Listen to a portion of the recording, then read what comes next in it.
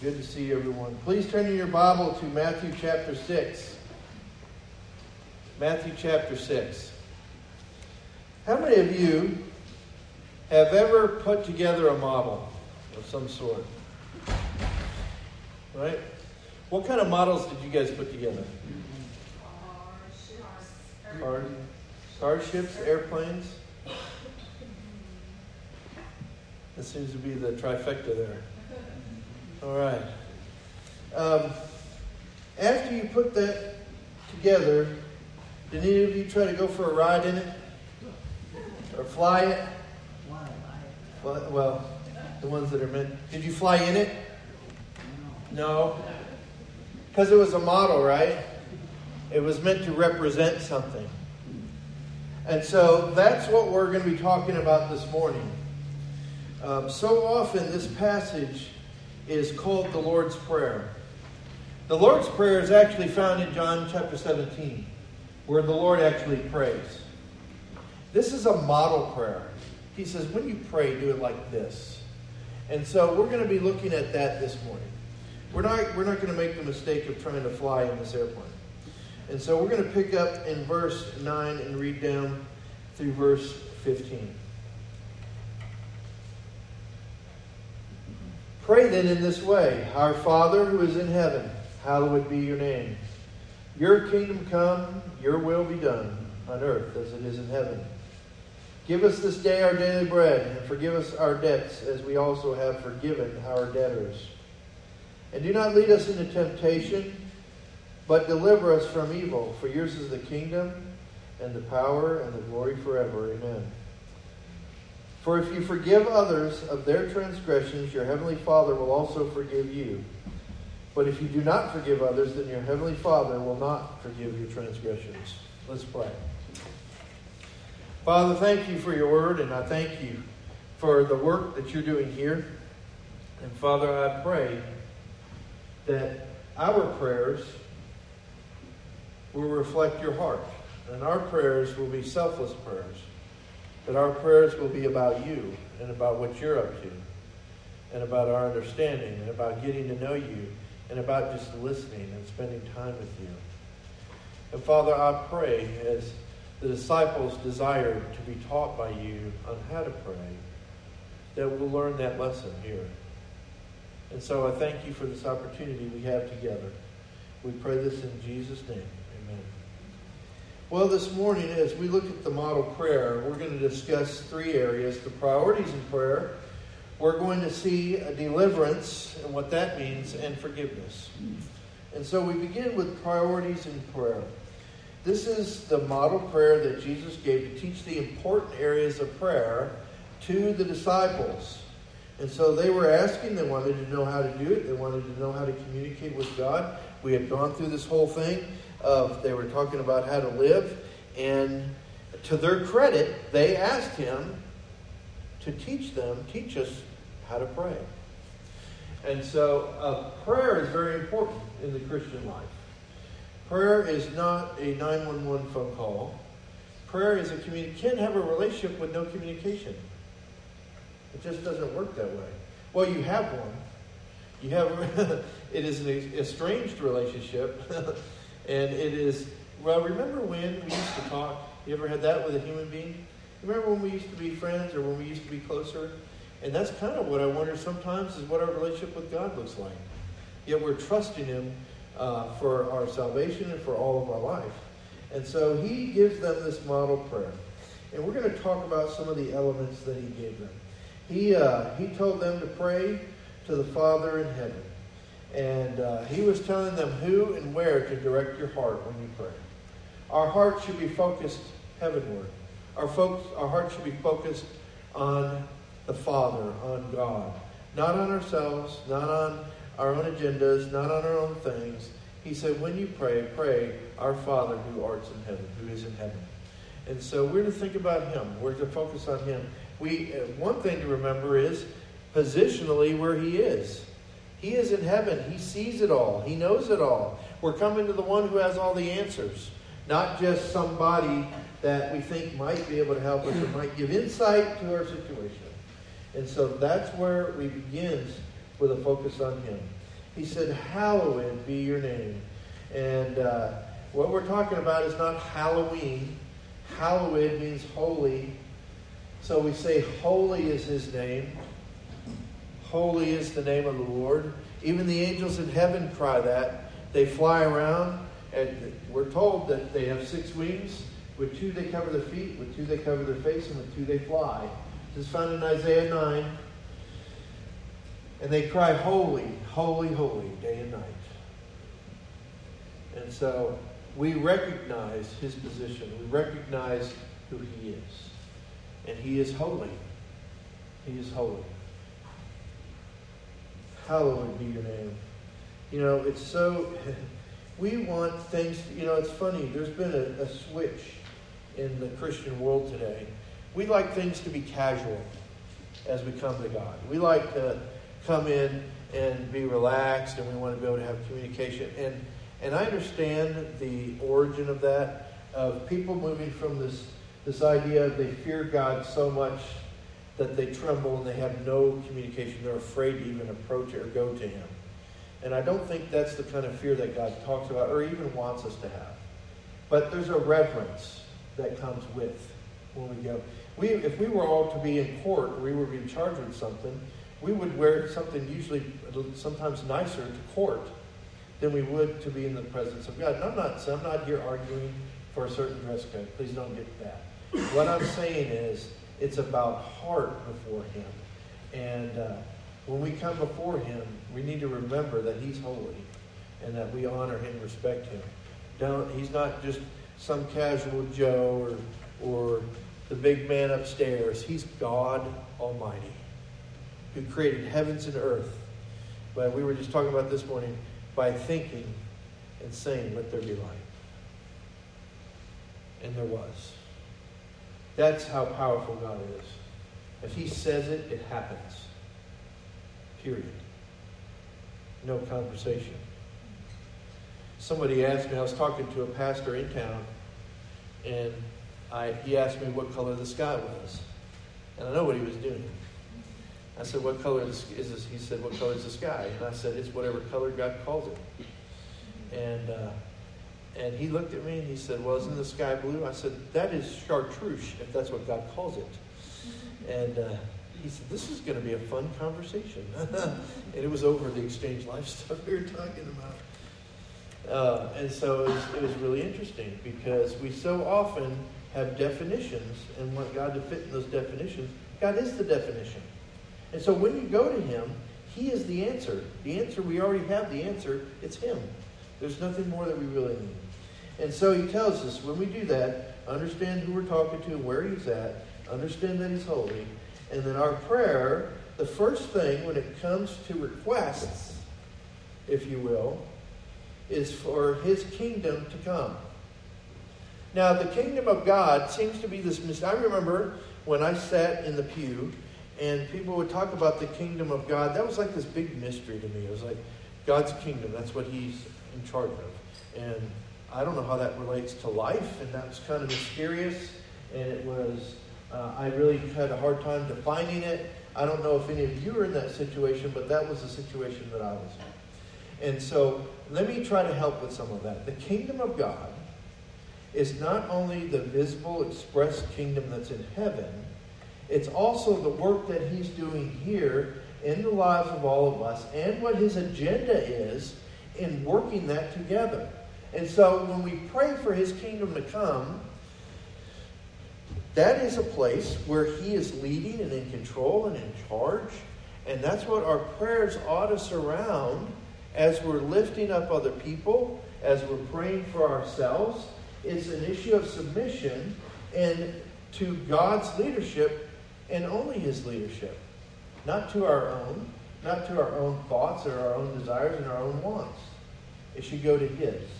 And so when we pray for his kingdom to come, it's praying for the alignment of all of us with him. But then he gives us he gives us something that turns a little more personal. He says, your will be done. And we see that, and that's more of a personal submission. That comes to me personally. Now I'm responsible. Remember when Jesus was praying? When he was actually praying and talking to the Father himself, where he says, Lord, let this cup pass from me. Nevertheless, not my will, but thy will be done. And so what he was doing was this right here. He was bringing himself into submission to what God was wanting to do. Now, is Jesus God? Yes, he is. Absolutely he is. And so then what was going on in Jesus at that moment? He realized, better than anybody can understand, that was going to be tough and painful to go through the cross. And we think a lot of times of the beating and the hanging and all of that. I'm not so sure that was the hard part. Becoming sin for us, I think that was the hard part. I think that was the hard part. The hurtful part.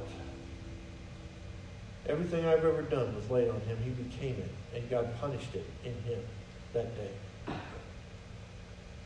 Talk about unfair. It should never be any of us say, well, that's not fair. When in light of that, you ever say that to your parents, kids? Well, that's not fair. That's not fair. You got a bigger piece. Parents, let me give you a secret. When you're cutting pie and you're going to give it to your kids, tell them you're going to cut it and you're going to pick. Let the other one pick the piece. I guarantee you, the ruler will come out. Because we are going to get that thing perfect. And so, yeah, that's because we hit it. You hit us with it. Just to give you a thumbs up.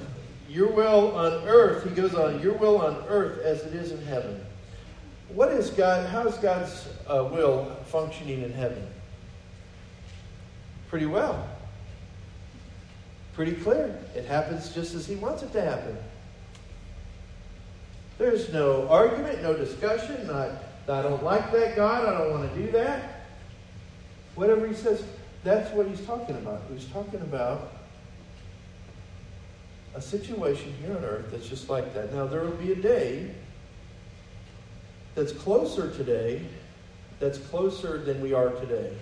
That'll be like that. That'll be the millennial kingdom, but it still won't be that. Not till we get to heaven will we have the full expression of that. And so on earth as it is in heaven, and in heaven it functions freely without any obstacles. Give us this day our daily bread. And so we often, I'm going to get some news for you. How many of you don't have to raise your hands, okay? How many of you worry about stuff? You sit around and worry, and you're like, man, I don't know, it's going to be difficult. I want you to know something. Worry works. You know why it works? Because whatever you worry about almost never happens. Have you ever noticed that? We're not to sit around and wring our hands and worry about stuff. That's a joke, because I don't think y'all got it.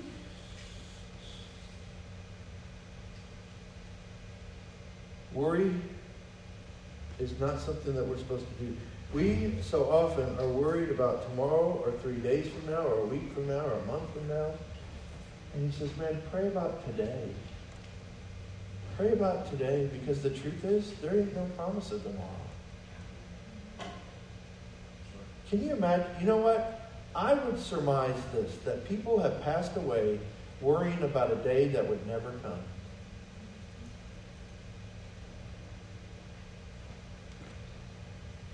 What a waste of time. What a waste of time. Give me today what I need for today. Let's focus on today. And so often we're marking time to that certain day. And I've talked before about our life is more than like 5 or 6 days. We think about graduation. When we graduate high school, or we graduate college, we think about our wedding day, the birth of our first child, and other things that come along. That's like 3 days. Your life is more than 3 or 5 days. Those are major events, yes. But you know what? It's the little foxes that spoil the vine. It's not the major events that are going to be problems. The major stuff I don't worry about with you guys. Y'all are solid. You're not going to let the major stuff come.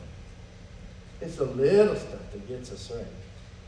Well, it's not a big deal. I wonder if the devil came up with that phrase. It's not a big deal, Mark.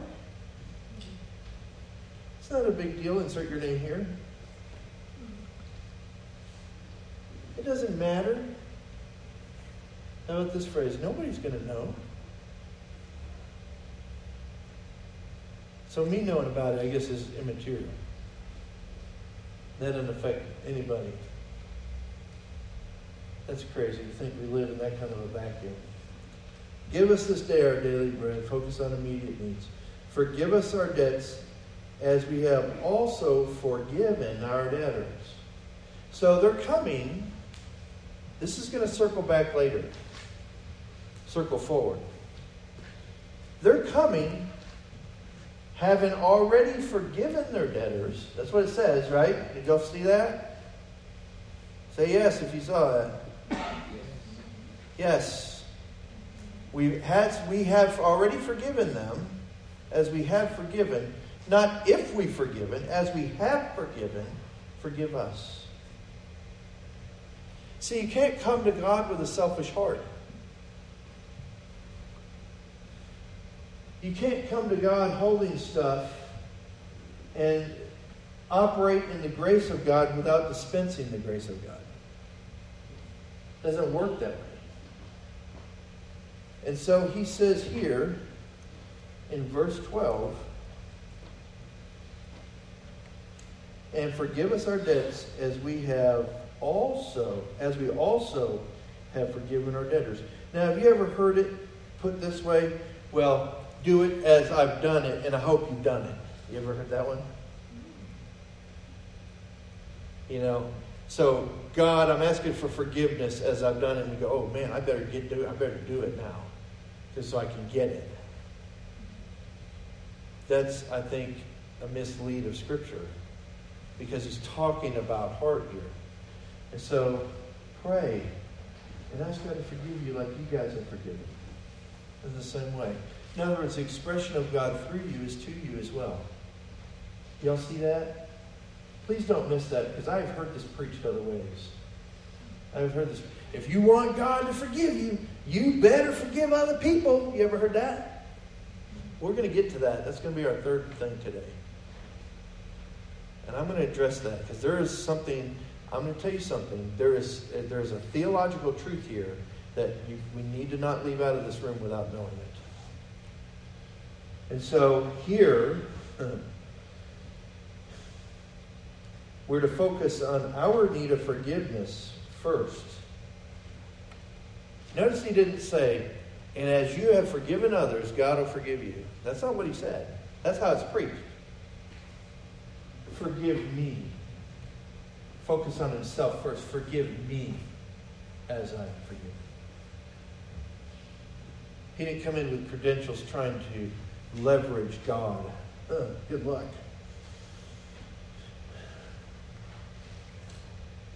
A focus on our need first for forgiveness prepares us to not live with unforgiveness for others. Man, when I realize all the crazy and dumb things that I've done or said or thought, you guys never think bad things, do you? Nobody? Just checking. Nobody? Listen, I'm tell you something. I had to drive in Austin in the afternoon this week.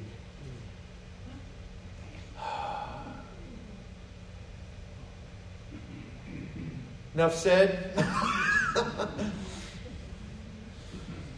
I'll just tell you. This is terrible. I was on 71. And you know, all that construction they're doing as you go to the airport when you're coming across town. And there was a trash truck broken down where it came down to 2 lanes, where those little walls are, where you got no room. Broken down with a cop sitting behind him, just sitting there. And I was thinking, get the guy towed out of here. I mean, we got 6 lanes of traffic going to 1. I'm sure they had called and they had done everything they could. But It encroached on my time. So, that's my confession this morning. Confess your sins one to another that you may be healed. So, I hope I'm going to get some healing. I'll give you some, Jesse. But yeah, I remember sitting there going, are you serious? Really? Yeah, it's rough. And so forgive us our debts as we've forgiven our debtors. He is teaching them what's important to the Father so they can pray. He's telling them but we so often just kind of blow through this. And we don't need to blow through that part. And so now that we know what's important, we're given another phrase here in verse 13. And I want to make sure this is clear to us because some of this stuff could... And do not lead us into temptation, but deliver us from evil. For yours is the kingdom, power, and glory forever. Amen. Why would Jesus tell them to pray that God will not lead them into temptation? We read that, and we've heard it all our life, so we blow through it. We don't ever think about it. Does God tempt us? No. So why would they pray and ask God not to do something that He doesn't do? I'm glad you asked. Let me show you how this works. James, and he doesn't have the verse. James, not you, James, but James in the Bible. James chapter 1, verses 13 and 14 tells us that God does not tempt anyone. He doesn't tempt anyone. So why would we pray for God to not do something He already can't do? I'm glad you... So here's what's happening. The word here, translated as temptation, is parasmos. And is not translated that anywhere.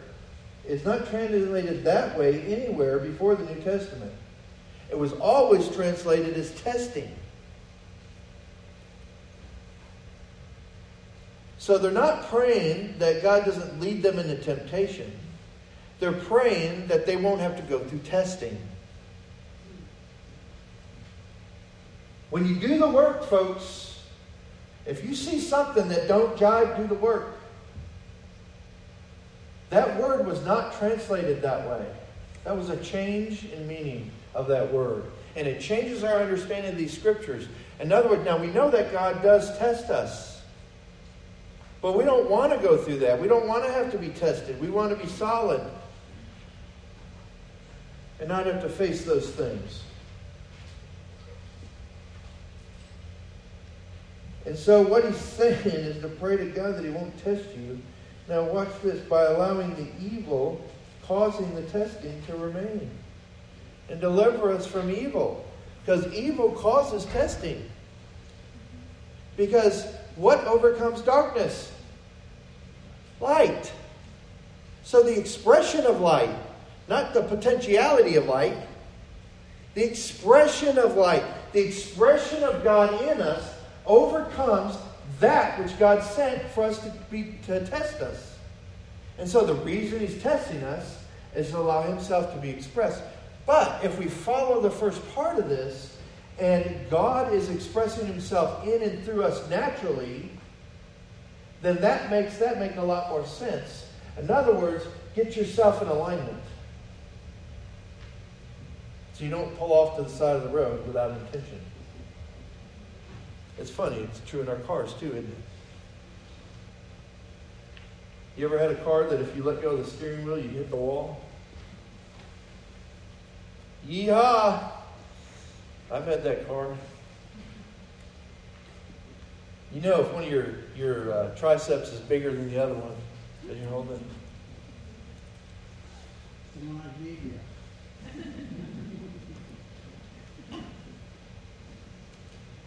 And so here we are.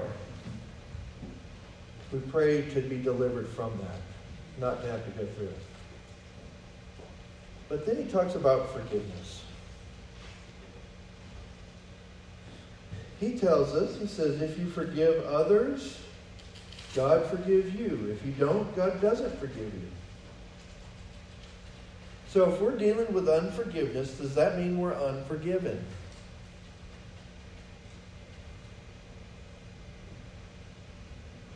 That's the question I'm posing. We're going to answer that together. Do I have unforgiven sin if I'm dealing with unforgiveness towards somebody? The answer to that is no. Now, I want you to watch this because that doesn't seem to be what it's saying, right? I want you to follow me. Because if you get lost here, you're going to be lost with this. If I have unforgiven sin, am I still saved? Yes. No. How much of my sin was forgiven at the cross? When I came to Jesus Christ and put my faith and trust in Him, how much of my sin was forgiven? From birth to death. That includes unforgiveness, doesn't it? Okay. So, how can I have unforgiveness? How can I be unforgiven by God and still be a Christian?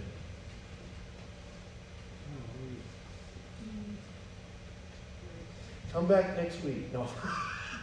No, we're going to go through this. We can't leave you there. No. We would be lost. So what is he talking about? This is a reference back to verse 12. I want you to follow me. Where we ask God to forgive us as we have forgiven others. So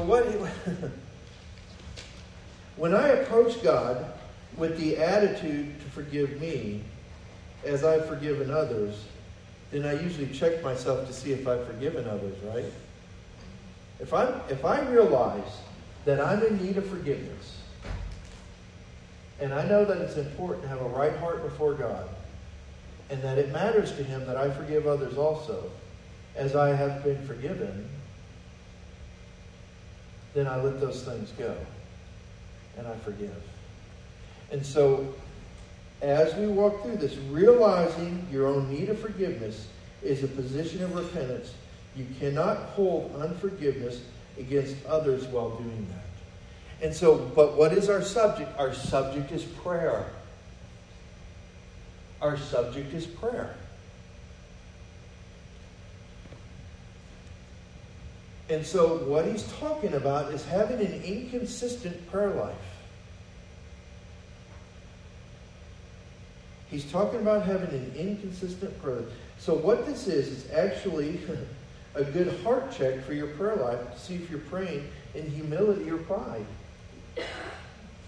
Because God resists the proud, but gives grace to the humble.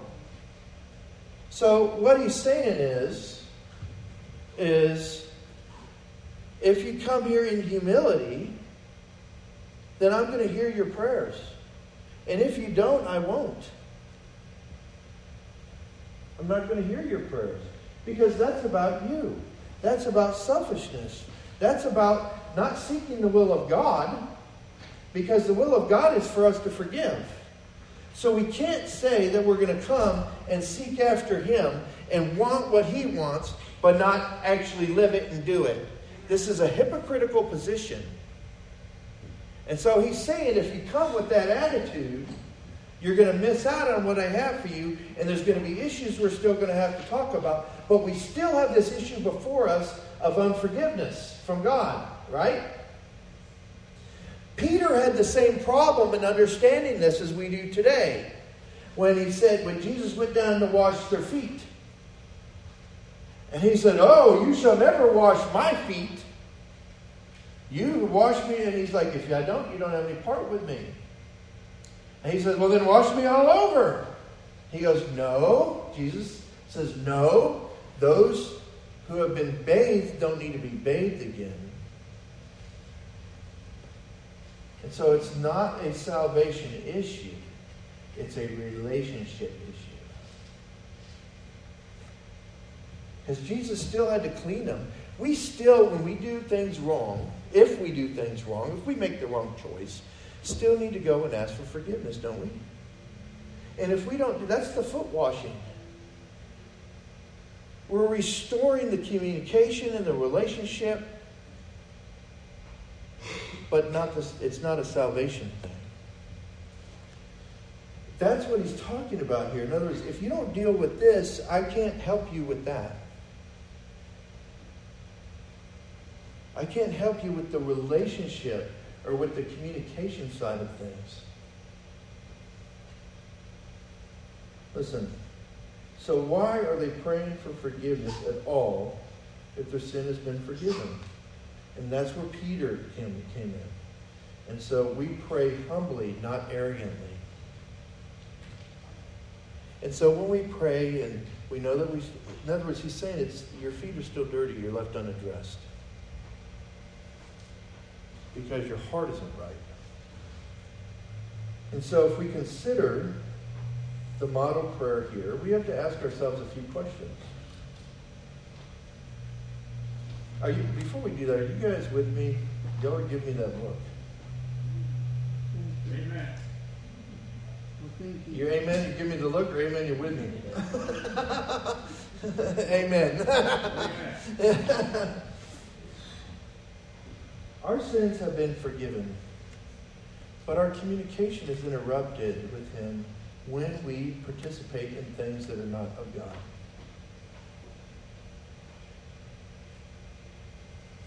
And he's saying to address that and make sure that our hearts are pure. We can't play, listen, you can't play games on God. Anybody here ever tried beside me? I've done it all, man. How many of you have ever tried to strike a deal with God? Well, if you'll do this, then I'll do that. It's like that. We're going to have to show the movie The End with Burt Reynolds in it, where he's negotiating with God. He's going to kill himself, and he's swimming into the ocean.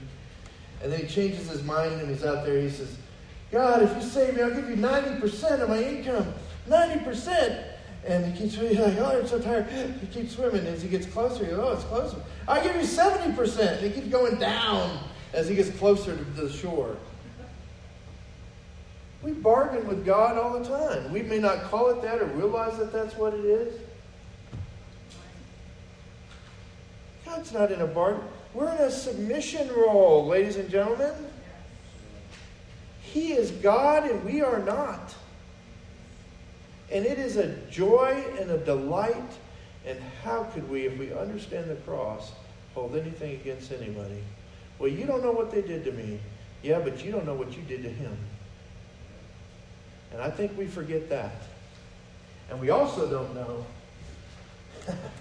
And we also don't know what he did for us with the cross either.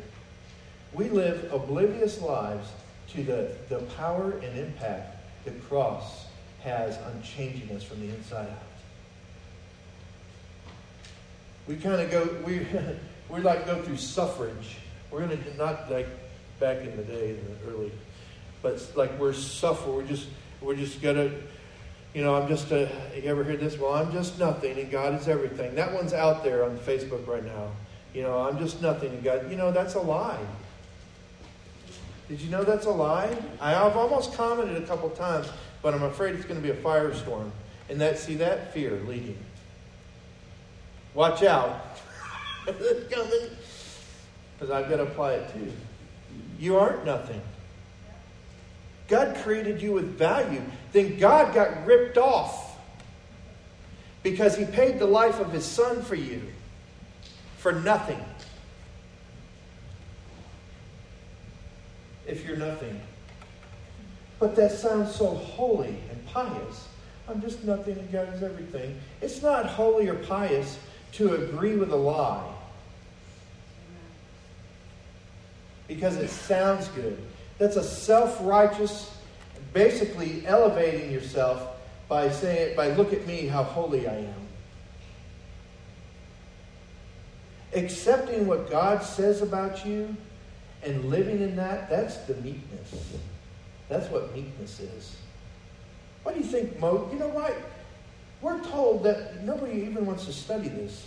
Moses was the meekest man that ever lived, right? We don't even know what meekness is, do we? We go, oh, that's good. We think it's really kind of a quiet, and I'm just kind of meek, and I don't bother anybody, because I want to create offense. That's not what meekness is. What did Moses say when God said, I'm going to use you to speak to Pharaoh? You remember what he said? Why don't you get Aaron? He can talk better than me. Remember that? But instead, he accepted the role, knowing it wasn't his strength. He aligned himself with the will of God for him, not trusting his own resources, but trusting God. That's meekness, ladies and gentlemen. We so often think that God can use our strengths. And did God give us our strengths? Absolutely. You better surrender them too. God doesn't even have to give it to you to use you in that area. Here's a shocker. God could use me in accounting if he wanted.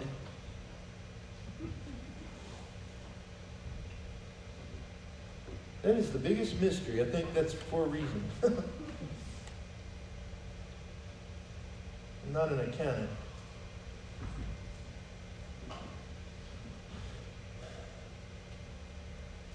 And so that's the point here. That's the point. He's referring back to somebody with a right heart. And he said, if you don't come with that right heart, there's not a communication. There's not communication with us. And so we should ask ourselves, this is some tough questions. Aren't you glad you came? 1, are you praying? I'm not talking about 911 prayers. We all have those, right? We need God when we can't go anywhere else. How would you parents like that if your kids only contacted you when they had nowhere else to turn? And then once that crisis was over, they were like, see you later. I'll call you on the next crisis. Is that love? I would say no. Yeehaw, aren't you glad you came?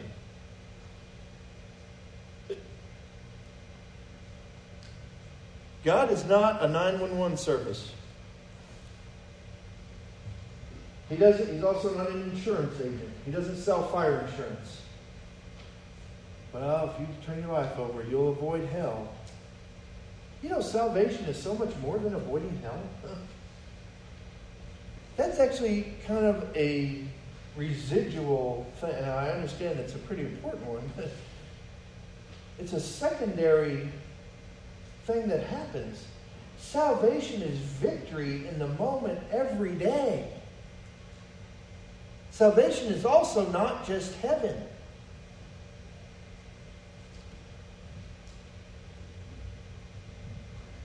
How many of you, let me ask you this, how many of you have ever prayed to understand what all Jesus took upon himself on the cross?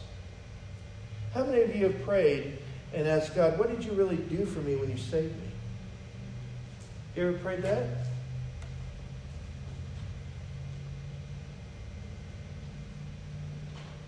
How many of you ever prayed, oh God, get me out of this?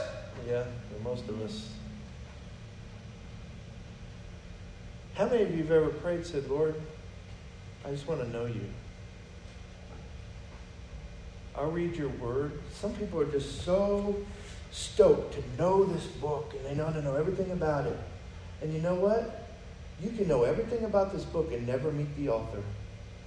You can get all the facts and never know him. You can get all the information and come across super smart. I met a ton of them in school. They had all this knowledge, but they had no application. They had no, you watched their lives and it didn't jive. Let me tell you something. We're instructed and commanded to know this book. So don't misunderstand me. I'm not belittling that position, but I'll tell you this. This will pass away one day when it's all accomplished. We're told that. But there is somebody who will never pass away, that we're going to be with forever. I know you guys are getting uncomfortable. That's okay. I don't mind making you uncomfortable. Good. Ask if it's true. If it's not true, and you can show me scripture where it's not true, I'll stand up here and say I was wrong. But it says in the book that not one jot or tittle of this will pass away until it's all accomplished. And then when it is, it is. And so I want to focus on the eternal. Now, Jesus is the Word, and the Word was God, and the Word was with God, and the Word was God, right? John 1:1 and 1:14. And so we're not separating him from that. But the question is, are we praying? Are we praying to know him? Are we praying because of a relationship? Are we just simply marking time with, are we having organ call? I heard a preacher call it that once. Which organ is hurting today? Is it your liver, your eyes, your, whatever? We don't need an organ call. We need people who are madly, passionately in love with Jesus, on their knees, praying, seeking his heart and mind and his power and his kingdom on earth, and are willing to do whatever it takes, and are going to get down here until their knees bleed to see a move of God that the city's never seen, where everybody asks what's happening, and we say his name is Jesus. Amen. Where is it today? Everybody wants... We look for churches in a self-centered way. Well, what does it have to offer me? I actually told a couple people, what do you have to offer us? Oh, yeah, that's self-centered. I said, you're right. Now let's get to it. What's God up to here? We may not want you. That's biblical. Jesus sent them away because he knew their heart. I've got a responsibility to not let wolves in here. I have a responsibility to God, number one, to you, number two. Amen. Who was I telling this week? The shepherd's staff? Do you know what it was for? It looks like the candy cane we're coming into Christmas. The little hook part was to reach in and pull sheep out of the thorns. But the straight part was for two things. Sheep that kept wandering off, the shepherds broke their legs, so they didn't wander off no more. We're going to leave that to the good shepherd. But it was also to fight the bear and the wolf. You didn't go and negotiate and try and win them and turn them into a sheep. You killed them. Well, he's not nice. You need to be nice. Let me tell you something. I have watched the wolves come here and try to devour the sheep. And they're crafty. And we need to trust. You want someone to pray for? Pray for me that I have insight to know the difference between a sheep and a wolf. Because as much as I hate to do the hard thing, I will do it. I will. I've done it at other churches. I've done it here. I've told people not to come back. The details were for protection of the sheep. Literal, physical protection of the sheep. I told them, don't come back till you come talk to me. I never shut the door. But I did escort them out the door. Now, I don't like that. My evangelistic gifted people are reeling in their seats. I know that's hurting some of you. You want somebody with an evangelist heart, go talk to Luis. He'll witness to anything that moves and has a heartbeat. So I'm sorry, Luis, if I'm hurting you. I want to win them too first. I want to win everybody to the Lord. I don't want there to be anybody. I don't care if you're tall or short or polka dotted, green, blue, yellow, white. I don't care. Because you're a heart and soul. And that's what I say. But I will not let that come in. Are we praying? Are you guys praying? Do you realize that we don't wrestle with flesh and blood? Those people you think are your problem aren't your problem. We wrestle against principalities and powers and spiritual forces in high places. And if the enemy can pit us against God's target, he will. But you don't know them, man. They are just cranky. So are you at times.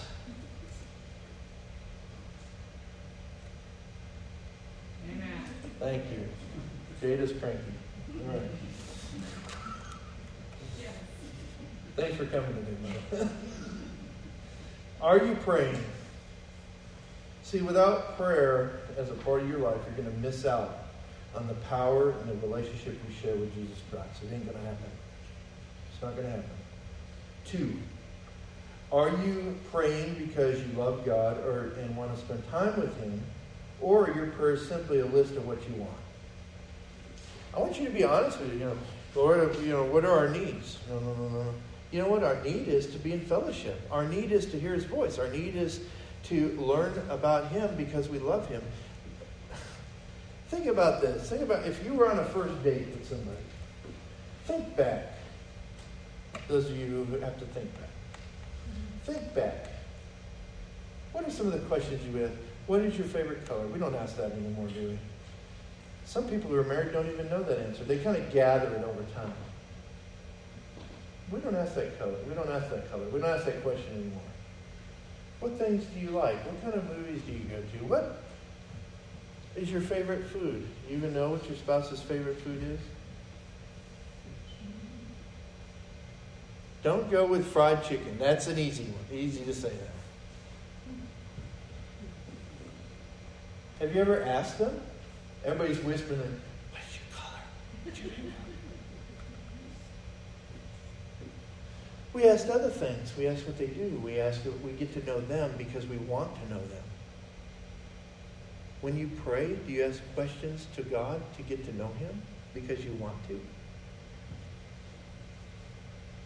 Or is it just the puzzling questions of life? We just want God to make sense of what doesn't make sense to us. Well, how about letting God be over the things that you think make sense to you, but really don't? Woo! The longer you're quiet, the longer I go.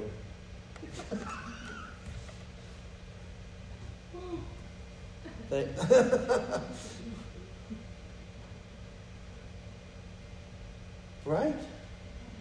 What's happened to us? Let's cut to the chase. Let's get to the real stuff. Let's get into the heart of the matter. Are you praying because you want to spend time with Him? Or just a list? Listen, the Bible tells us, I'm going to give you a verse. Seek Him first, and all these things will be added to you. Him! Not what He can do, not what He can deliver for you, not what He can help you out of, not what storm He can control. Seek Him. Him. Him.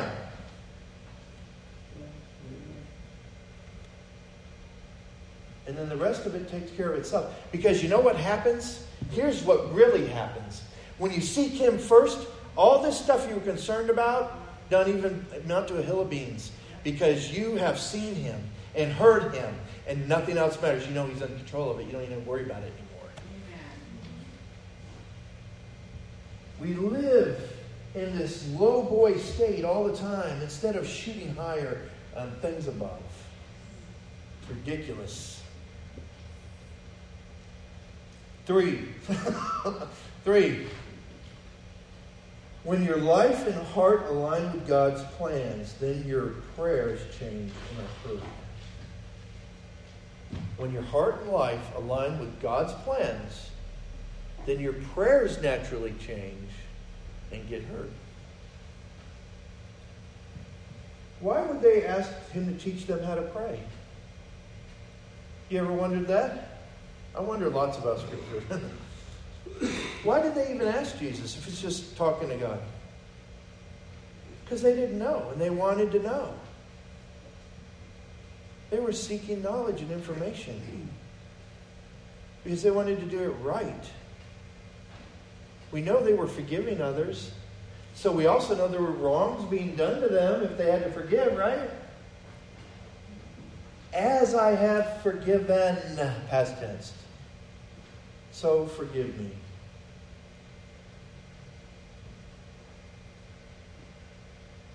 And so if we're not going to live it out, then it stops the communication.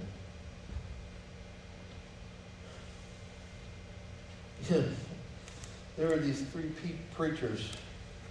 I can't tell you how many of these things I've said in on it. It's just, be thankful that God's called you to something else. There were these three preachers sitting around talking about the best positions for prayer. And one of them said, no, you got to be kneeling. You got to be kneeling. They were having this conversation outside, and there was an electrician, a master electrician lineman up there doing his work, and all this was going on.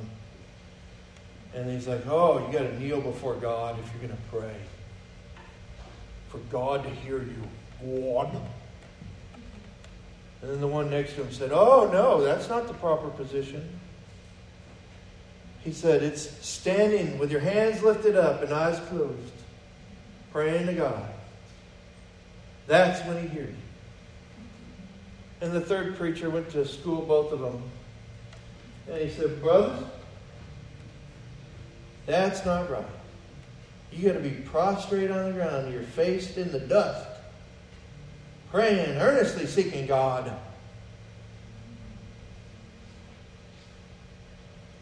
And while all this was going on, the lineman was listening. You know, you kind of hear conversations as we all hear.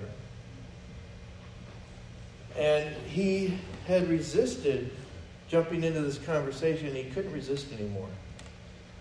He said, brothers, let me tell you something. The position for prayer I found most effective in my life is when I was hanging from a wire on a pole and seeking God. When he was dangling 30 feet in the air, upside down. And you know why?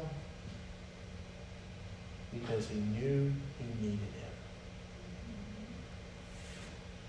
And that is the big lie that we fall into. Is we think that when things are fine, that we don't need him. Let me tell you something. We need him every minute, every hour of every day, for everything in our life.